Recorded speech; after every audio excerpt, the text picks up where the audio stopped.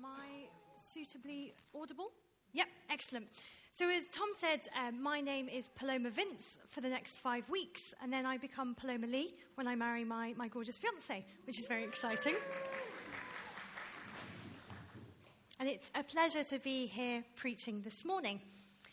As I start, I'd like to introduce you all to a relatively recent obsession in my life. And this obsession is with the genre of films that I like to call survival movies. Now, I'm curious to see if anyone else shares my passion for survival movies, so I brought a few along with me. Just as a quick show of hands, has anybody heard of the film 127 Hours? So hands up if you've heard of 127 Hours, and then this will separate the wheat from the chaff. Hands down if you've not seen it. Keep your hands up if you have sat through 127 Hours. Yeah, it's quite an intense one. And then perhaps a slightly more niche film, Daniel Radcliffe in a film called Jungle. Anybody heard of that film before? I think my fiancé's watched it with me, so your hand should be up. But yes, that's another one of my top 3 survival movies. And then my favourite survival movie of all time, Alive. Hands up, anybody heard of Alive? A few more. And anyone seen the film Alive? Again, brilliant movie. Happy to lend those to anyone after the service. For those of you who haven't seen any of those survival movies, I can describe the plotline of all of them to you in one go. There's a protagonist doing some sort of activity. Sometimes it's something dangerous, like climbing a mountain or exploring the jungle. Sometimes it's a fairly normal activity, like taking a plane journey. Then something goes wrong. The equipment fails, the plane crashes. And at first, the protagonist is confident that help will come and they'll be fine. But then time passes and help doesn't come. So at this point, panic sets in. They start to think, oh no, I'm not going to survive. I'm going to be stuck on this mountain forever. And at this point, they have to make some rather unsavory decisions. And anyone who's seen 127 Hours or Alive will know what I'm talking about. They're desperate to survive. And so they fight in desperation against all of the odds. And finally, help comes. The reason I love survival movies is because of that "and finally" moment at the end. After 90 minutes of desperation and struggle, which I'm sure is a feeling very familiar to Tom as a West Ham supporter, hope finally comes. Salvation comes to our protagonist. I'll offer one quick caveat to my new obsession, which is I won't watch a survival movie without the assurance that the protagonist will actually survive. Because in my books, it's not a survival movie if they don't survive. Our story from Luke's Gospel today reads a little bit like a survival movie. The protagonist, the widow, is going about her daily life. But she's struck by tragedy. She's left widowed and finds herself being denied rightful justice. Perhaps at first she stays calm and she thinks, I know, I'll reach out to the judge. Surely he will help me. But he doesn't. He doesn't care about justice. Help doesn't come. So panic sets in. She's desperate for justice. So in that desperation, she makes a decision to fight against all the odds, to bother that judge, to hound him every day until he grants her justice. And finally, he relents. She is granted the justice she so desperately needs. That is the kind of survival movie I would happily watch, because there is an "and finally" moment. Jesus gives us the assurance, the 100% guarantee that there will be an "and finally" moment. The reality is that to perhaps a slightly less dramatic extent, we all live in a survival movie. Perhaps it's not a case of life and death, but we live in a broken world where it's all too easy to find examples of injustice. But because of God, we have the most powerful survival tool in our arsenal. We have prayer. And the most important thing Jesus wants us to take away from this passage is what it says in verse 1, that we should always pray, we should keep praying and never give up. And if we keep praying and never give up, we will see the "and finally" moment. So I want to draw on 3 short lessons from this passage and what it teaches us about prayer, and then how we can apply that to our lives. The first is that this passage teaches us the most important thing, well, the important thing is who we're praying to. Secondly, I'll look at the fact that prayer doesn't have to be perfect. And finally, that key point from Jesus, that we should always pray and never give up. Let me say a word of prayer. Father God, thank you for this passage. Pray that you would speak to us through it now, and that you would use my words to do your will in all of us this morning. In Jesus' name, amen. So my first point, prayer is all about who we're praying to. In this parable, Jesus sets prayer in the context of a relationship, the relationship between the widow and the judge. Widows in first century Israel were in a very precarious economic position. When a husband passed away, a widow would go and live with her eldest son. If she didn't have a son to live with, she was left on her own. She was in trouble. As a result of this, the Old Testament is full of specific commands for the people of Israel to look after widows and make sure that their needs are provided for. Now, clearly, the widow in our story isn't being looked after because she's been denied justice and is being oppressed. Perhaps, in a way, we can relate to being that widow. Maybe we can think of examples where we've been denied what's rightfully ours, where we've not been looked after as we should be. Then we have the judge. Verse 2 tells us that the judge neither feared God nor cared what people thought. He was terrible at his job, had no moral compass. Jesus is using an analogy of contrast to tell us about God's character. He gives us this example of a terrible, unjust judge who actually granted justice, to make the point that how much more will God, who is good and perfect and just and compassionate, how much more will God grant us justice when we pray and never give up? That's what Jesus calls us to pray, always pray and never give up. And we see this type of analogy elsewhere in the Gospels when Jesus talks about giving gifts to your children. He says, humans who are imperfect give good gifts to their children. How much more will a perfect God give good gifts to his children when they ask? The important thing about prayer is the relationship we have with the person we're praying to. Verse 7 tells us that we're God's chosen ones. We know the Bible tells us over and over again that we are loved by God, each and every one of us. And he sent Jesus to die in our place so that we could be forgiven for all the mistakes we've made, and so that we could be accepted and have a relationship with that perfect God. And prayer is about talking to that God. As Tom said, 51% of the population have prayed at some point or pray regularly. And God loves that. Whatever stage of our life or journey with him, or however we feel about the world, God loves it when we pray to him. And the most important thing when we start praying is to know who we're praying to. There's a trap that I sometimes fall into, and I'm sure I'm not the only one, which is I sometimes treat prayer as more about the answer than the one who answers, or more about the gift than the one who gives. But the challenge for us is to focus on the one that we're praying to that good God who loves us. So on to my second point, that prayer doesn't have to be perfect.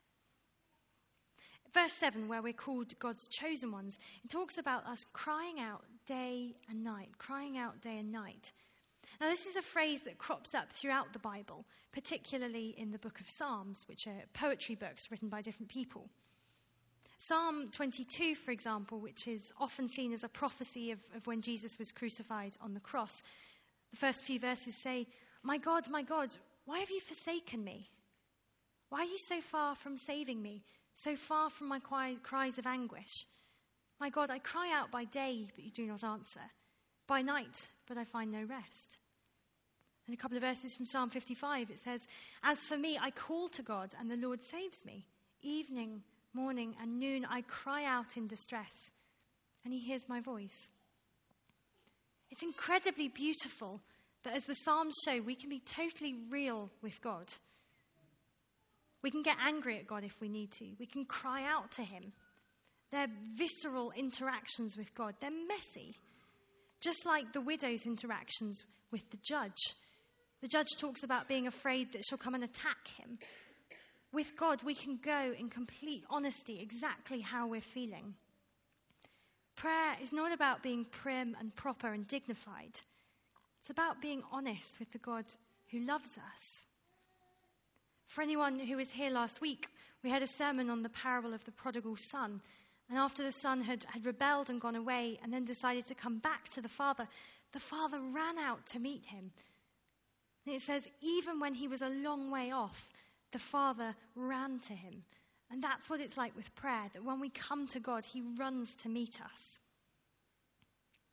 I wanted to share a few quick examples of times in my life where prayer has been very desperate and messy and it hasn't looked perfect. Last year I was struggling with anxiety and depression, and there were times where I found it really hard to say nice rehearsed prayers to God because I was just in a place of pain. And in that time I realized that I could come to God and just say how I felt. I could come like the psalmist and say, this sucks, this hurts. And God loves and delights in that prayer, and God met with me in suffering. Or a slightly more light-hearted example that had a very happy ending, as did recovery from mental health.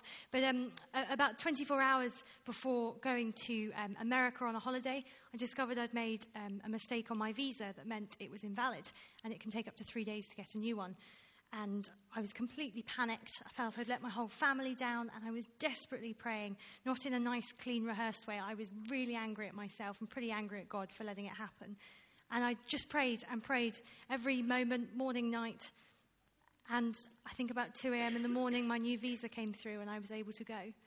And God didn't ask for that prayer to look a certain way. He met me where I was. After this passage in Luke, Jesus gives us more clues about what prayer looks like. He tells the story of two people. One who stands up and says, "Oh, God, isn't it brilliant that I'm not like those sinners?" And then the second man who says, "God, I know I'm a sinner. I know I've made mistakes." And Jesus tells us that God doesn't care about the first man's prayer. He cares about the second man's prayer. He accepts that because that man comes in honesty and humility. This passage shows us that prayer isn't about saying the right words or doing the right thing. It's about coming as we are and coming persistently, always praying and never giving up. So that is my third and final point, that we should always pray and never give up. It's not often that in one of Jesus' parables we get a really clear message about what he wants to teach us, which makes my life as a preacher slightly easier. We should always pray and never give up. That says that right there in verse 1. But it would be slightly amiss to talk about the topic of prayer without touching on the topic of unanswered prayer. Now, I'm sure for every one of us here, we've had experience of prayer that hasn't been answered and the pain that's associated with that. But as I said at the beginning, we can have full confidence with God that there will be an "and finally" moment. The Bible tells us explicitly so. Our lives are like survival movies, and we know that God will win, that good will prevail over evil, justice over injustice. And God gives us this assurance on 2 levels. The first, we know that ultimately, when Jesus returns, there will be ultimate justice. He will establish a new heaven and a new earth and wipe out injustice forever. And then we know in the meantime, we can have full confidence that our prayers are heard by God. In James, the book of James, chapter 5, we're told that as Christians, our prayers are powerful and effective. What an incredible thing to be told. And Jesus elsewhere tells us, whatever we pray for in his name will be done. We know that if we keep praying, we will sometimes see our prayers answered, and we know ultimately his justice will prevail when he returns. I want to be explicitly clear about one thing, though. Whether or not our prayers are answered in the here and now is not a verdict by God on our faith. I'll say that again. Whether or not our prayers are answered is not God's verdict on our faith. That last question in verse 8 Jesus asks is, when the Son of Man comes, will he find faith on the earth? What faith is he looking for? He's looking for us to be persistently praying like the widow. He's looking for us to always pray and never give up. The test of our faith is not whether God answers all our prayers. It's whether we're still asking them. Do we believe that he really will come through? So that's the challenge to us in our lives, to always pray and never give up. I just want to share a quick example that I've taken deep inspiration from the book of Daniel in the Old Testament. We have these three characters, Shadrach, Meshach, and Abednego, who are living under the unjust rule of the Babylonian king Nebuchadnezzar. And they're about to be thrown into a fiery furnace. And they say to the king, our God is able to protect us. And even if he doesn't, we won't stop believing in him. It says in Daniel, even if he does not, we want you to know we will not serve your gods. We will not give up on our God, the true God. Our God can answer prayer. Our God will answer prayer. And even if he does, we won't stop praying, and we will never give up. So will the Son of Man find faith on the earth when he comes back? Yes, he will, if we keep praying and never give up.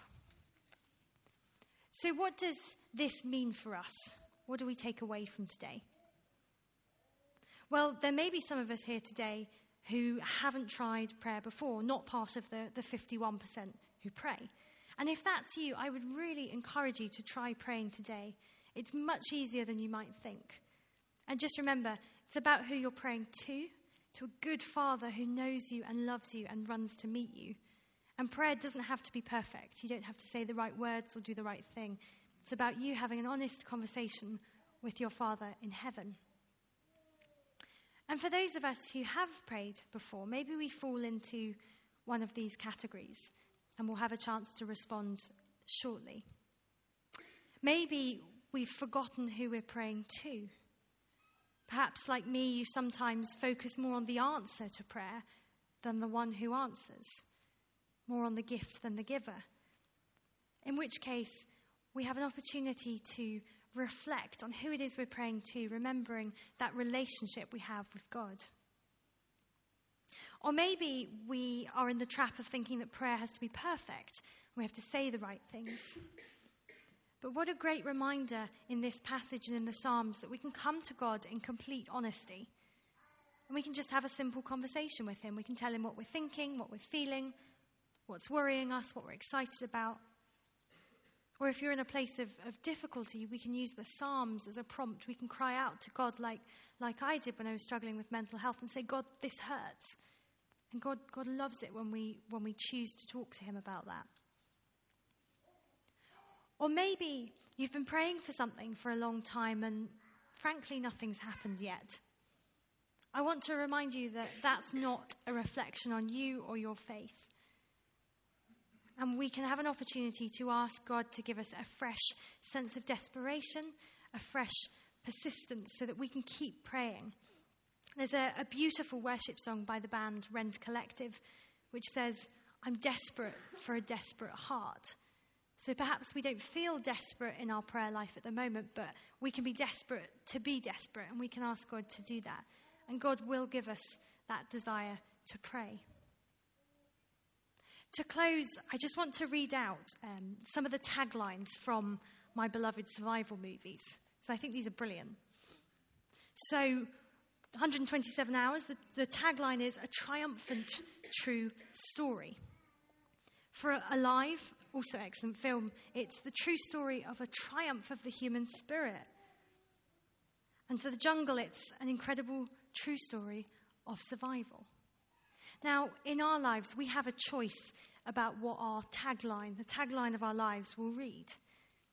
And if we choose to follow Jesus' instruction in this passage and persistently pray and never give up and trust him, then the tagline of our lives could be a triumphant true story of God's victory. Amen. Thank you, Paloma. As the band make their way